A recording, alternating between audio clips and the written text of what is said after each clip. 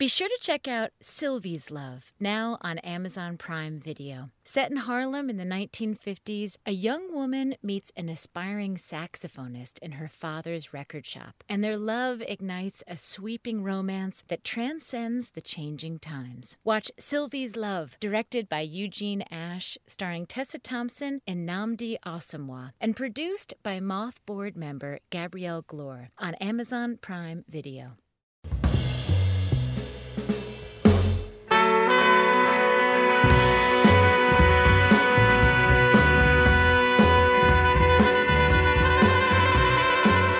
From PRX, this is the Moth Radio Hour.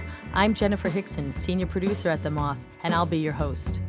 The Moth is true stories, personal stories told without notes, in front of a live audience.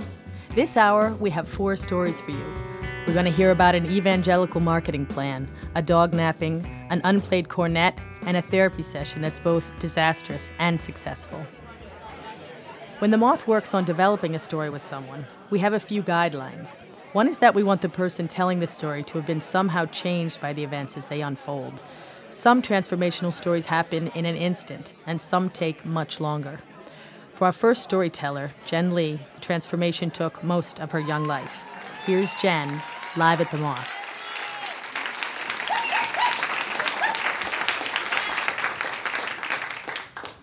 So a lot of people are raised with a religion, and I'm one of those people that was raised with 2. There was our official religion. My family is, and I was at the time, conservative evangelical Christians. But then there was our unofficial faith and hope we had in Mary Kay Cosmetics. Many of the women in my family had been Mary Kay beauty consultants since I was a child, and I loved Jesus as long as I could remember, but that Mary Kay thing I was hoping to dodge that bullet. I was this brainy grunge girl from Boulder County. I wore hemp jewelry and clothes from the Salvation Army. I had moral objections to wearing makeup. And when I got a scholarship to go out of state for college, I thought I'd made my big escape. But my last visit home, I listened to one recruiting tape too many. And the logic and reason finally got to me, and I signed the dotted line. And I started my business as a Mary Kay beauty consultant. Now, on paper, the business plan looks foolproof. All you're supposed to need is to have one friend to host a party for you, where you sell skincare and makeup to her friends. Then you're supposed to book 2 more every time, so your date book is never empty. But I could never book 2 more. I used the script. I thought I was fun to be with. I don't know what the problem was. But luckily for me, there was like 100 other ways they trained us to get bookings. And one of these ways was to strike up seemingly natural conversations with perfect strangers. And we had a name for this. We called this warm chatter. And I thought, damn it, I am going to rock this. I'm going to be the queen of warm chatter. So what I'm about to tell you, I did this for a very long time, about 2 or 3 days a week for 2 or 3 hours a day. I would get dressed up in my business suit, and I'd put on all my makeup, and I'd pack my bag full of samples, and I would drive to Target. And in Target, I would get my red shopping cart, and I would pretend I was shopping for items, but really, I was just hunting for women. I was looking for women who looked cute or friendly or approachable. When I found somebody like this, then I would just discreetly follow her through the store until we could be together in an aisle alone. And then I would appear to just be walking by normally, and I would slow down, and in the most casual way possible, I would say these words that I'd rehearsed 100 million times. I would say, "Excuse me, can I ask you a quick question? I'm Jen with Mary Kay, and we just came out with a new line of lip glosses, and I need some women's opinions of it. I have some samples here in my bag. Is there any reason why you wouldn't want to take one home and try it? And this part was really important. We are trained to smile and nod while we ask the question. It has to do with the nonverbal communication and mirroring. It's very advanced. And if she said yes, I'd give her the sample, I'd get her phone number. When I called her back later to thank her, I would offer her a complimentary appointment with me. And I wouldn't mention that all my appointments were complimentary because it just didn't seem important. So at the same time I was doing this for my career, my husband and I were also helping to lead programs for our local church. And this was the kind of church that was trying to be really hip and modern. It met in a strip mall, and we had a rock band leading worship up front. The pastor was this 40-somethings British guy, and he really wanted to attract 20-somethings, so we were a hot commodity. We were right in the demographic. And we started to get promoted up into higher and higher echelons of leadership. So we were invited to the leadership team meeting and then the core leadership team meeting. And I still remember my first night at one of these meetings. And I don't know exactly what I was expecting, but I think I'd always imagined them to be kind of soulful events. And I was really dismayed to show up and discover it was this really tedious conversation about branding and marketing and what the church's next advertising campaign was going to be. So it didn't take too long before these two worlds, the church and Mary Kay, started to look more and more similar. They both had the lure. In Mary Kay, I was giving out free samples, but at the church we were having free events to try and get people in the doors. In both worlds, we were couching everything we did inside a conversation about service. So Mary Kay's company tagline at the time was changing women's lives, which if you think about it, isn't that different from saving people's souls. And we really believed it. We really thought we were doing this, even though nobody's motives are that pure. And in both worlds, I was being trained all the time to listen to people everywhere I went for whatever was missing or not working about their life and offer what we had as the solution. So if you needed time or money or flexibility, Mary Kay might be perfect for you.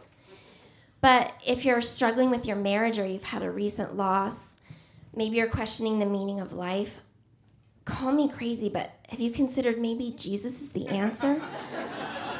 And soon I just started to feel like a 24-hour saleswoman, and it started to get confusing, like which hat I was wearing at which time. Until one day I was in Target with my little red cart, and I saw this lovely-looking redhead who smiled so big when I smiled at her, and I started into my script. Excuse me, can I ask you a quick question? Except this time it started to sound kind of flat, like those pull-string dolls that sound kind of wonky at the end. And suddenly I was just thinking, does she need Mary Kay or does she need Jesus? Does she need Mary Kay or does she need Jesus? And I don't know which one I offered her, but she said no because I was acting crazy. And she turned and walked away. And I realized the problem with whenever you have something, whether it's a religion or a business or anything else that you think is the right answer for everybody, through that lens, you can't help but look at everyone in the world as if they're broken and need to be fixed. And I didn't want to do that anymore. So I put my cart away at the front of the store and I drove home. The next night was my weekly success meeting. And the director was up front giving us all the information about the new lipstick formula and the changes that were being made. And I started to look around the room at these women, and they were either my friends who I'd recruited into it or my relatives who had recruited me into it. And I was thinking about how devastating it would be when I quit, because I wasn't just rejecting everything they stood for, but I was letting down my friends. I was bailing on them. And then my relatives, the people who had recruited me, their income depended on me. Their income, their status, all of our fortunes were tied in together. And I thought, but is this really changing women's lives the way I hoped it would? And the director started passing around mirrors and lipstick samples for us to try it ourselves. And I thought, no, I don't think so anymore. And a couple days later was the church leadership meeting. And the pastor was telling us that the church's new mission statement needed to have 5 points, one for every finger on the hand, so people could remember it. And I started looking around this room and thinking about what they would think about me when I quit. They would think I was backsliding and falling off the wagon, but it was even worse than that. They would think I was going to hell, that my children were going to hell.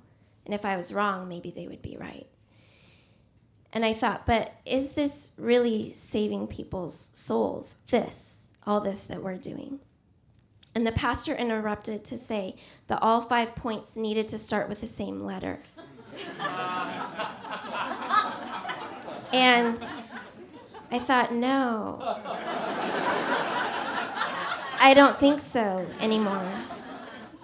And so that was when I stopped trying to save the world, and I decided to save myself instead from this life I didn't want anymore. And it really cost me. I lost my identity. I lost belonging.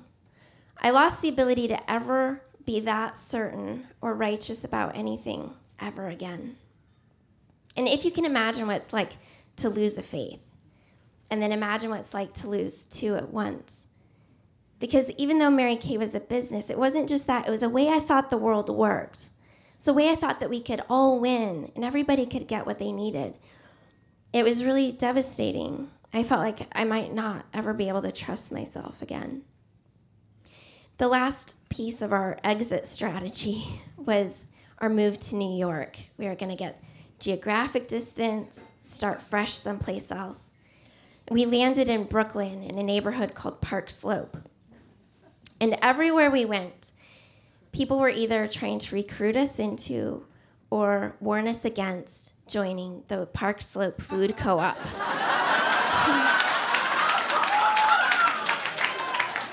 And it seemed so unobjectionable, you know?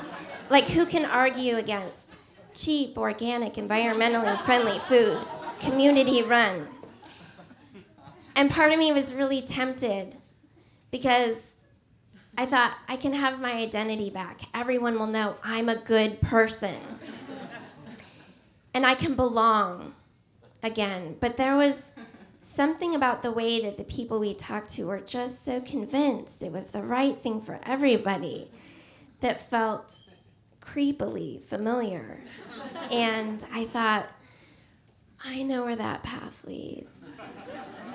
So when one particularly zealous friend cornered me one day and said, are you going to join or not? Are you in or are you out? I just took a deep breath and I looked her in the eyes and I said, sorry, I don't do religions anymore. Thank you.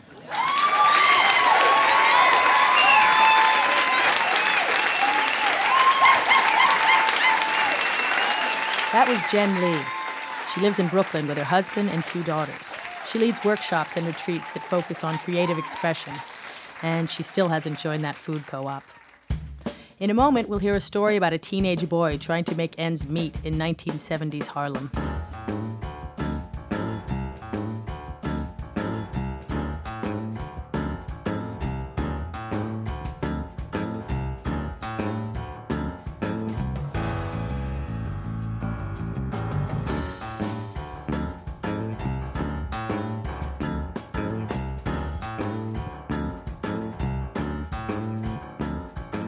The Moth Radio Hour is produced by Atlantic Public Media in Woods Hole, Massachusetts, and presented by PRX. This is the Moth Radio Hour from PRX. I'm Jenifer Hixson, senior producer of The Moth.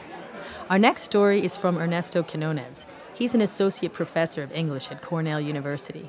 We asked him to be in an evening of Moth stories called Saints and Sinners, and without a moment's hesitation, he picked Sinners. Here's Ernesto, live at El Museo del Barrio in New York City.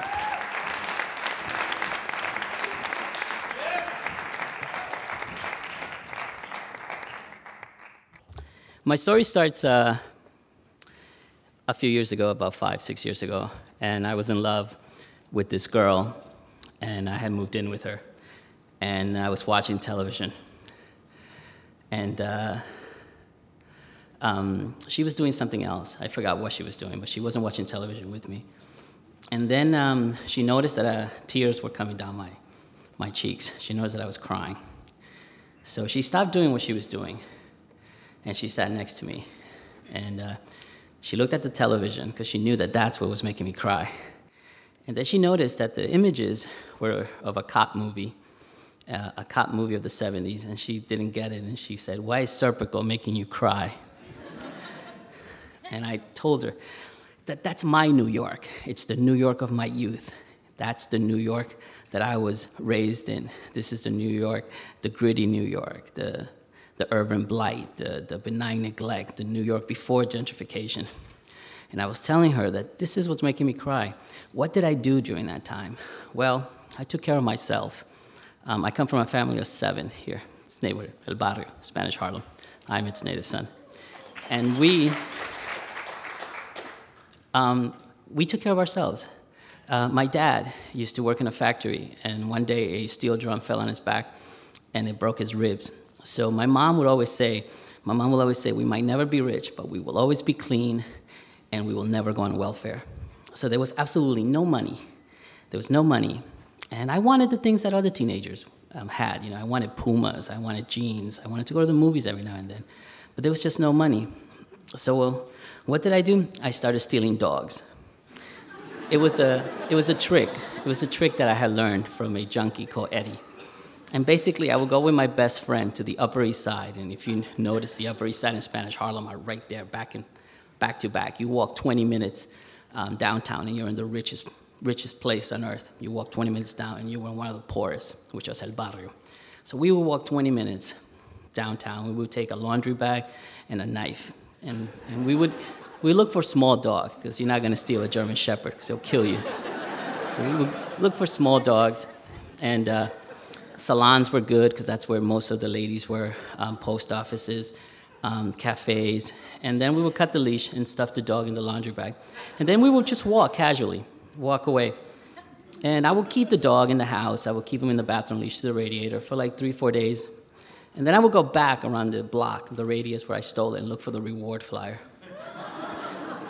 And in those days, there was no desktop publishing, there was no Photoshop, nothing. So you actually either have a Polaroid of the dog or a very good description of the dog. So once we found the reward flyer, I would call up the number.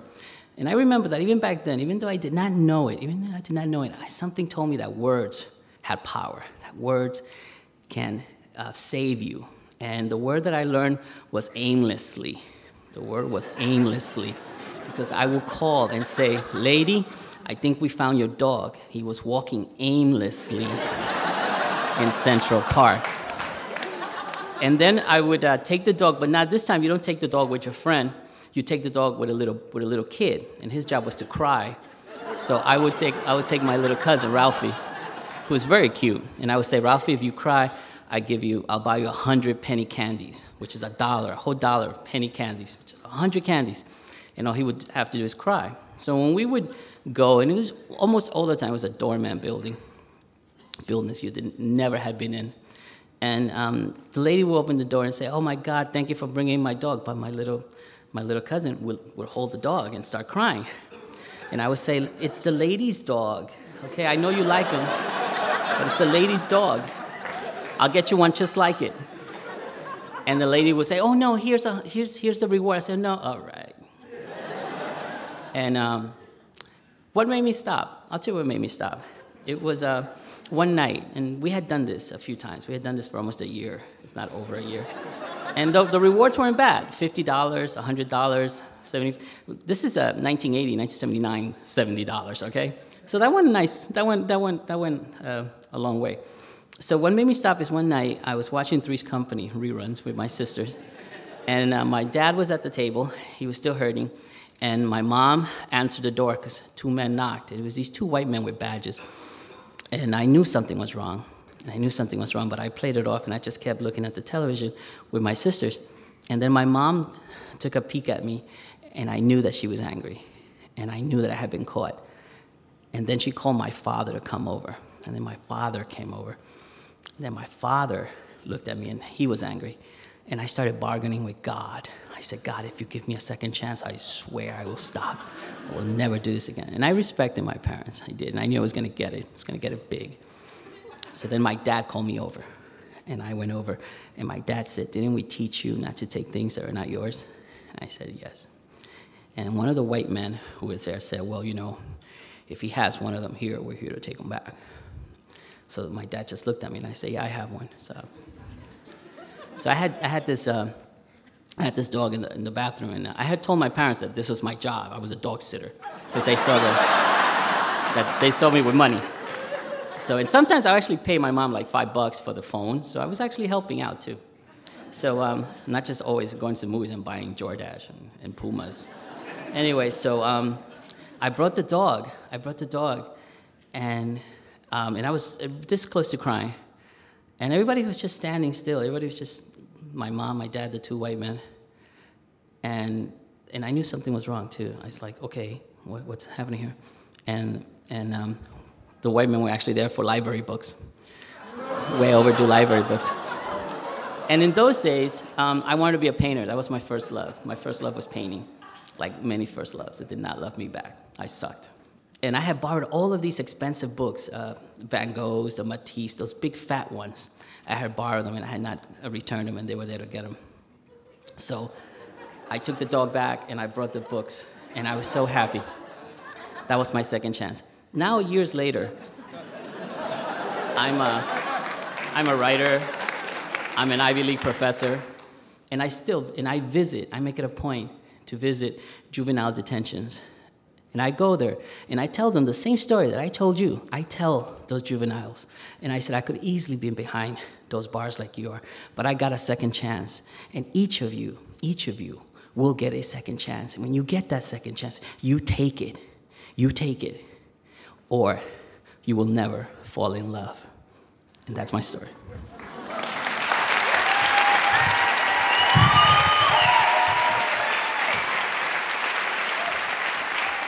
That was Ernesto Quinonez. His book, Bodega Dreams, is now required reading in many high schools and colleges around the country. When I asked him to clarify just what he meant with the ending of that story, the line where he says, if you don't, you'll never fall in love, he said, well, isn't that the worst threat? Isn't that the ultimate motivation? Isn't that the one thing everyone wants, to fall in love? By the way, in anticipation of the email Ernesto is likely to get, he says he took really good care of all the dogs, and every single one was returned to his or her proper owner. You're listening to the Moth Radio Hour. Our next story is from a Moth Story Slam. These are our open mic nights. We hold them regularly in New York, Los Angeles, Detroit, and Chicago, and soon maybe a city near you. Here's how they work. We announce a theme and invite anyone and everyone to come up with a 5-minute story. Then, lottery style, we pick 10 storytellers. Nobody knows who will be picked or what they'll talk about. We've heard from cab drivers, doctors, students, singers, engineers, whoever. At a recent slam in New York, a name was picked from the hat. The host said, our next storyteller will be Albert Maysles. Everyone started looking around. Wait, the actual Albert Maysles? The famous documentarian? The man behind the camera in Grey Gardens and Gimme Shelter? Well, yeah. There he was, 86 years old, taking the stage and looking out at us with his iconic thick black glasses. He had checked our website and liked the theme, and headed down to put his name in the hat with 39 others. The theme that night was fathers, and Mr. Maysles wanted to talk about his.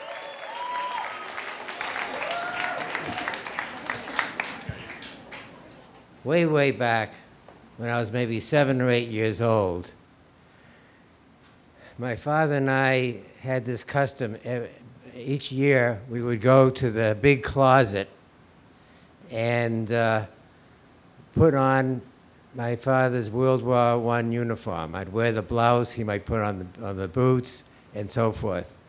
But I noticed that way back in the closet, there was this leather sort of bag of sorts. But it was somehow tabooed, so that neither he nor I said anything about it, except that one time we caught each other's eyes looking at that case, and my father went back into the rear of the closet, pulled the case forward, opened it up, and pulled a cornet out of it. He held it to his lips in such a way that I knew that he knew the instrument very well, and played with the valves, and then put the cornet back in the case and back in the closet. Several years later, the subject came up with my mother, and my mother said, "Oh, you have to understand that just as you know that your Uncle Sam plays the violin and your Uncle Joe plays percussion, you also had an Uncle George who played another musical instrument, and when your Uncle George died before you were born, your father just didn't have the heart to play anymore, and so he's never played it." And so years go by, and I have the cornet on the kitchen wall, and I look at it every time I'm having breakfast, and it reminds me of my father. And one day, I noticed that the cornet needed to be polished, so I asked the housekeeper if she would polish it. A couple of days later, as I gazed upon the cornet from something of a distance, I noticed that the front end had been smashed in. She had polished it, but she must have dropped it. And I took the cornet to my studio, thinking, well, I don't know what's going to happen. I've got to get this fixed, but I don't know how I can possibly restore it to the way it was. And just around that time, Wynton Marsalis comes to my studio to watch a film that my brother and I had just made of him and Catherine Battle. And when he was through looking at the film, as he was about to leave, I brought the cornet to him and began to tell him the story when he put the cornet to his lips, moved the valves up and down, and played it for 5 or 10 minutes. The only time that I've heard the instrument played. And so when I walked back to my desk, I thought, oh, I got to tell my mother. But she had died. Oh, I got to tell my brother. But he had died. And so that's the story of the cornet, but it's not the end of the story, because my father, although he never played for me, he gave me a music appreciation course that was the best I could possibly imagine, because he would play wonderful classical music, and I would just watch his face as his expressions changed according to the music. It gave me a profound love for music, and it also supplied me with a way of looking at music with my camera, in that when you may have seen Gimme Shelter, one of the most beautiful scenes in the film is of the Rolling Stones listening to the playback of Wild Horses. And I think because of my love for my father's facial expressions connected with music, I focused on the face of each one of these guys as they were listening to the playback of the raw music. Just one thing more. When I was in the Army in 1944 and only 18 years old, I got news that my father wasn't well. And so I got home. It took 3 days to get home. And as I entered the door, I saw that all the drawings and paintings had been covered. And my sister said, I've got to tell you that Dad died. And right away I said, but where's Mom? And she said, you can't disturb her because she's been in bed now for 3 days, reading whatever she can get her hands on, trying to find exactly the words that describe Dad and described him beautifully. And maybe it was 2 or 3 hours later that my mother called us all in, my brother and my sister and I, with a big smile on her face. I discovered it. And I think it was from the Bible. With clean hands and a pure heart. And I would add to that, with a love for music that gave me that love to express as best I could through my camera. Thank you.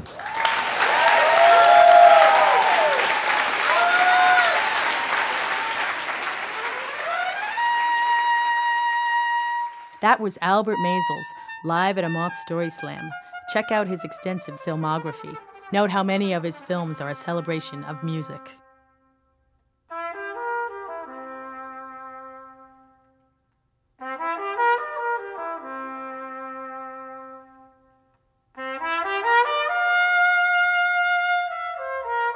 To learn more about our slams and all of our programs, go to themoth.org, where you can also check out our free weekly podcast or pitch a story of your own.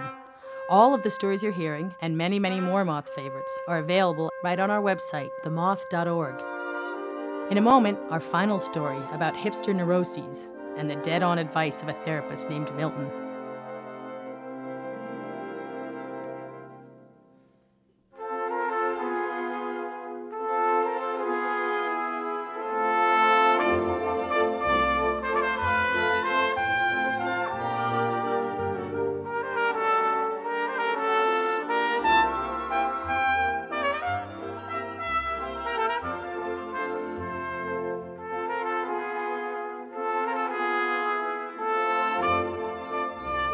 The Moth Radio Hour is produced by Atlantic Public Media in Woods Hole, Massachusetts, and presented by the Public Radio Exchange, prx.org. I'm Jenifer Hixson, and you're listening to the Moth Radio Hour from PRX. Next, we're going to hear from Dan Kennedy. You may recognize Dan as the regular host of our podcast. Well, long before we had a podcast, Dan was telling stories and hosting our Story Slams. He's shared a lot about his life, growing up on the West Coast and working in the music industry, but it's rare that he tells a story this personal. Here's Dan, live at the Moth.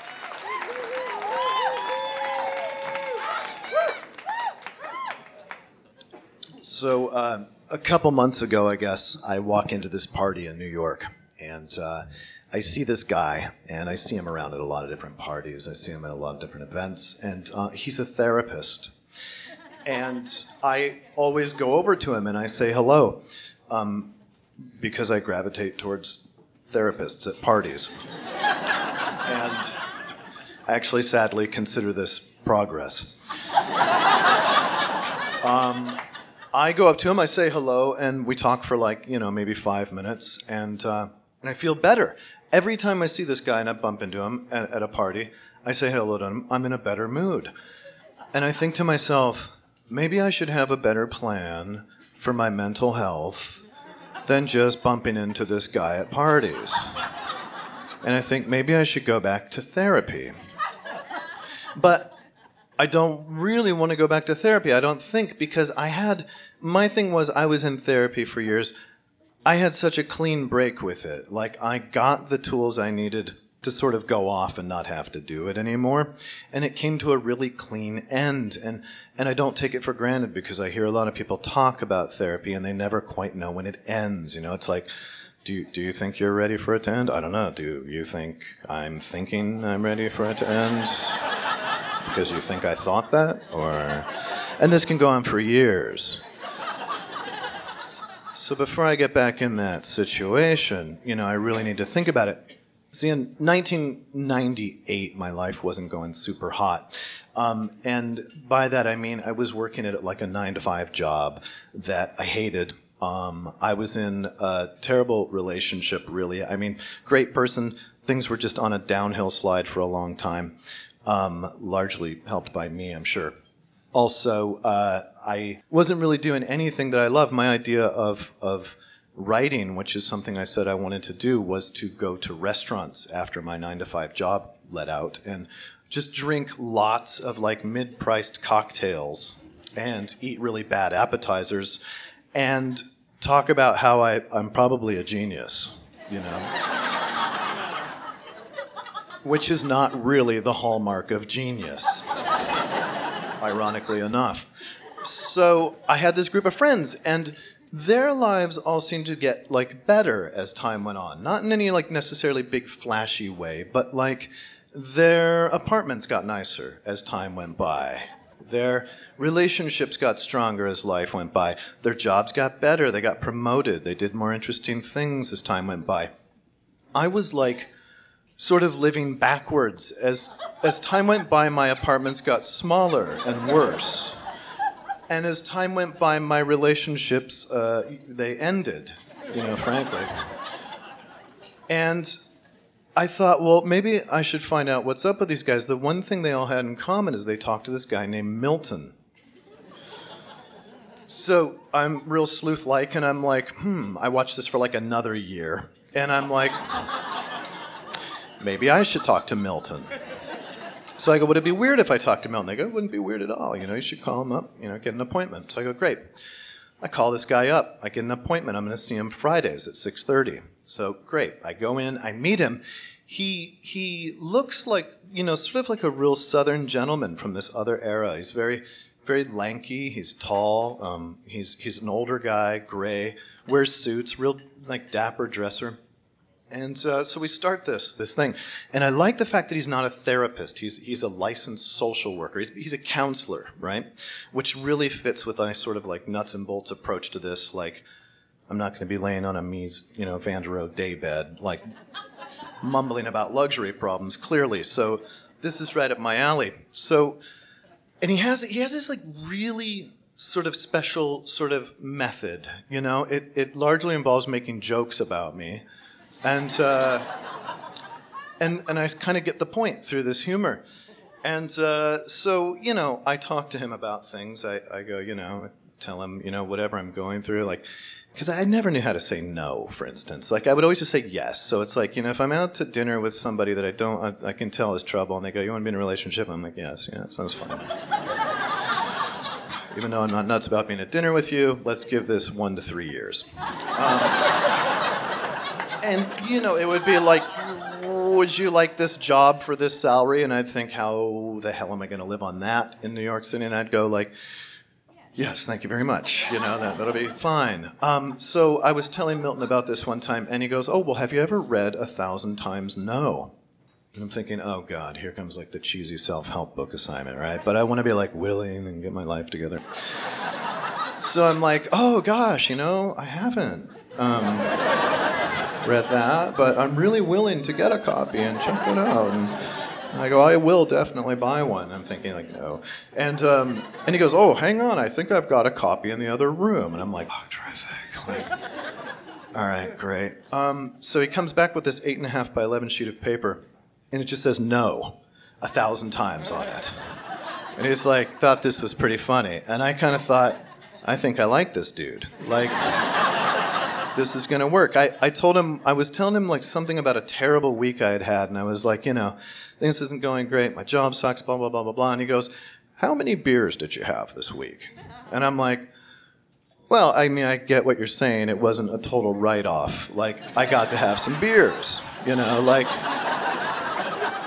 I get it. Don't be negative, So I was like, well, yeah, it's true. I did get to have some beers. And then I was like, oh, wait a minute. Are you saying there's like a link between my drinking and things not going well for me? And he leans back and he goes, well, you're part Irish, your last name's Kennedy, and all your heroes are writers, so let's just keep an eye on it. I was like, all right. I get what you're saying there. And it planted this seed, his humor sort of like planted this seed. So I thought, all right. And I had been writing things. They were terrible. They were, as the time went by, they were mostly like very not commercially viable things, very short things on the internet. Like I wrote a piece called Rejected Riddles by Depressives, and what I would have said to Sylvia Plath had I been her boyfriend. Gems like this. But occasionally I would get these emails from like junior editors at publishers, and I would sort of tell him about that. Say, today this like junior editor at a publisher emailed me. It kind of made me feel like I'm doing something. And he's like, oh, they're rolling out the red carpet for you, young man. I'm like, what? I'm like, no, that's not even, forget it. That's not even why I mentioned it. But the other sort of awkward thing is that, well, two things really. He taught me to cry sort of apropos of nothing. And I found that a little awkward. He was like, sometimes when things get painful, what I do is I put on some sad music, I get a towel or a handkerchief, and I sit down on the couch and I let the feelings come, and then you move on. And I was like, okay, that's great for you. I will never be using that, by the way. And he also had this weird thing with his humor. He started getting into stand-up comedy at age 65, which made for a weird relationship sometimes because he'd finish this session where you're talking about all this stuff, and he would go well, I'm afraid we're out of time, but if you got 5 minutes, I'd like to show you this DVD of the set I did at Caroline's on Tuesday.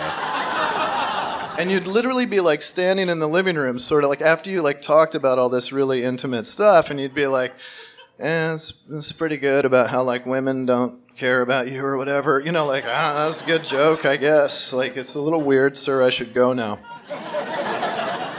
So I should also mention that one of the ways I start to realize that I'm close to somebody is I find myself thinking about their death a lot.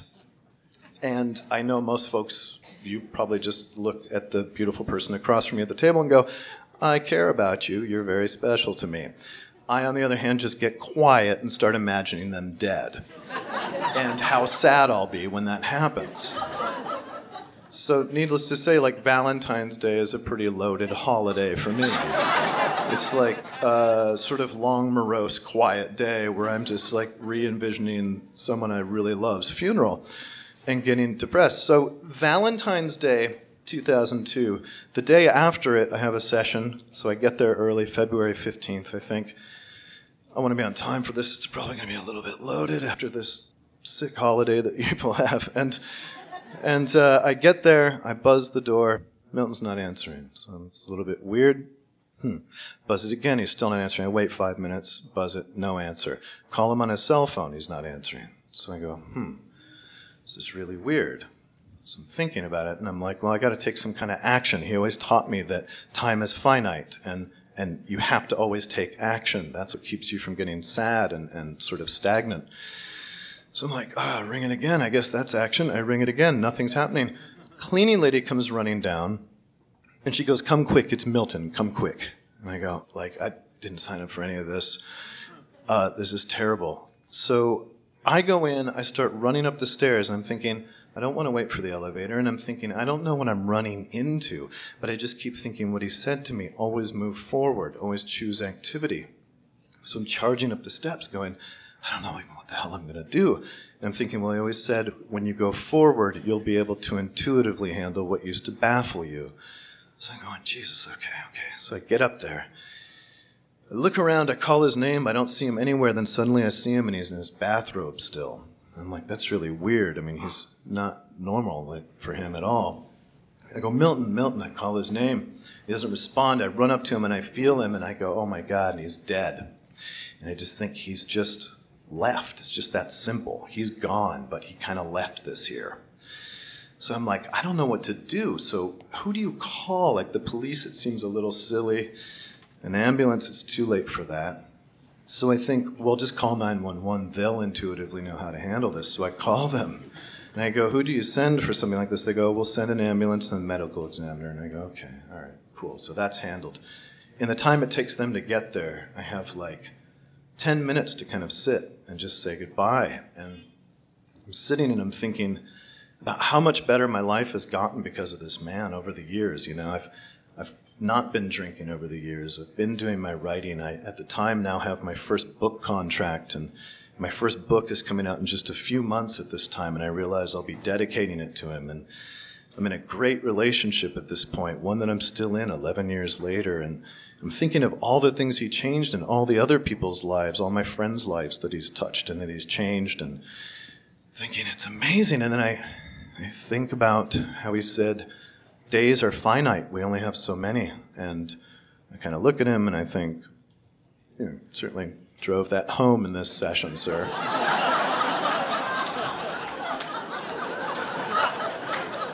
The medical examiner comes, and I say one final goodbye, and I take off. And for the week after that, I was numb. I didn't really feel anything, and this kind of surprised me. But like a week later, I'm in the apartment, and something's happening. I'm going, oh, like he's not coming back. There's not going to be any more Friday nights at 6:30. He's totally gone. And I'm like, oh no, I'm having like feelings. Oh no, okay. Oh, right. You told me what to do. So I go into the bathroom, I get a towel. Okay. Get a towel. I'll sit on the edge of the couch. He's like, oh, right. Music. You have to put on like sad classical music. I don't have any sad classical music. I look through my CDs, it's all pretty much punk rock. So I'm like, I'm gonna put on Black Flag or Fear and weep violently, and that's gonna be more disturbing than what I went through, I think. But my girlfriend had this CD of this guy who I never saw the point of it. He just plays this cello and it just goes forever. I mean, forever, like in the key of like D sad. It's just like the most grim notes, and they go forever, and I thought now I know why this man made his record. I put it in the CD player, I get my towel, I sit, the feelings come, I feel them, and then I move forward. Thanks.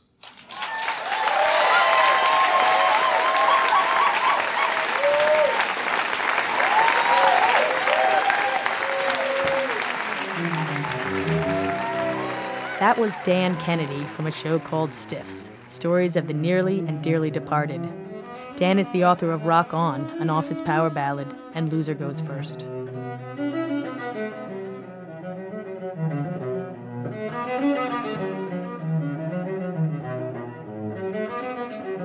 If you want to hear more Moth, go to themoth.org, where you can learn about all our programs. If you have a story to share, make a pitch yourself, right on our website. Hi, this is Phil Goldman. I was living in Tokyo and trying to find work as an English teacher, which I was not qualified for, and I couldn't find any work teaching English. I was getting desperate because I was broke, and I saw an ad in the English language paper in Tokyo that said, foreign men wanted for a male strip club. I'm not a male strip type. I'm short, I'm balding, I've got a hairy body, I'm flabby, but I do have some comedic timing. I called the place, I made an appointment, I met the guy and walked right up to him, and once he saw what he had, he was about to open his mouth, and I said, wait, before you say anything, let me just say 2 words. Novelty act. You can pitch us your story at themoth.org. Record it right on our site or call 877-799-MOTH. That's 877-799-6684. Again, our website is themoth.org. We hope you'll tune in next time, and that's the story from The Moth.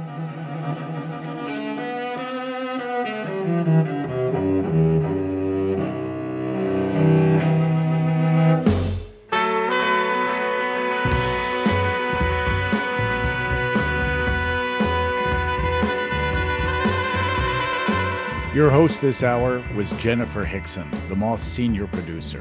Jenifer also directed the stories in this show. All the people that did not tell a story, I'm going to read your names. Please come up on stage and recite the first sentence of your story.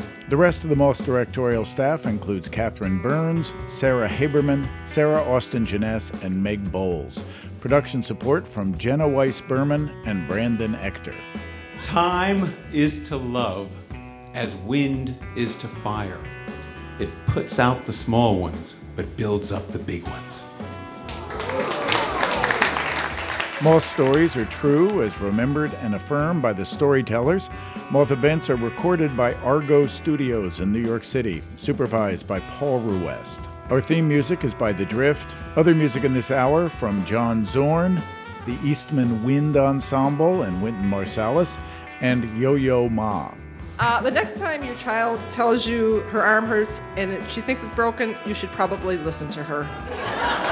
The Moth Radio Hour is produced by me, Jay Allison, with Vicki Merrick at Atlantic Public Media in Woods Hole, Massachusetts. I'm here on a J date, and I was set up with this guy, some Aussie named Tim, and he never showed up. Thank you.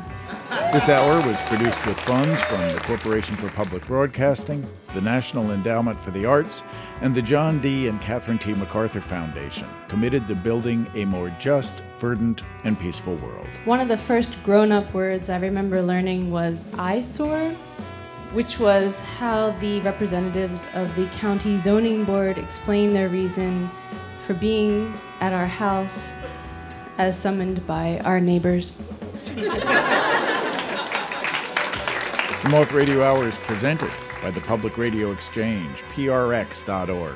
Last night, I used an ice cube to make my tongue really cold so I could pour Magic Shell, an ice cream topping that hardens on cold ice cream, over my tongue. It didn't work. For more about our podcast, for information on pitching your own story, and everything else, go to our website, themoth.org. Moth Story Slams are back. Held on Mondays beginning in February, join us for our weekly open mic story slam competition. February's theme is Love Hurts. Throw your name in the hat for a chance to tell your story or just come to listen to stories of a total eclipse of the heart, kicked to the curb by the people or places or things you love or used to love. Visit themoth.org/events to buy tickets now. That's themoth.org/events.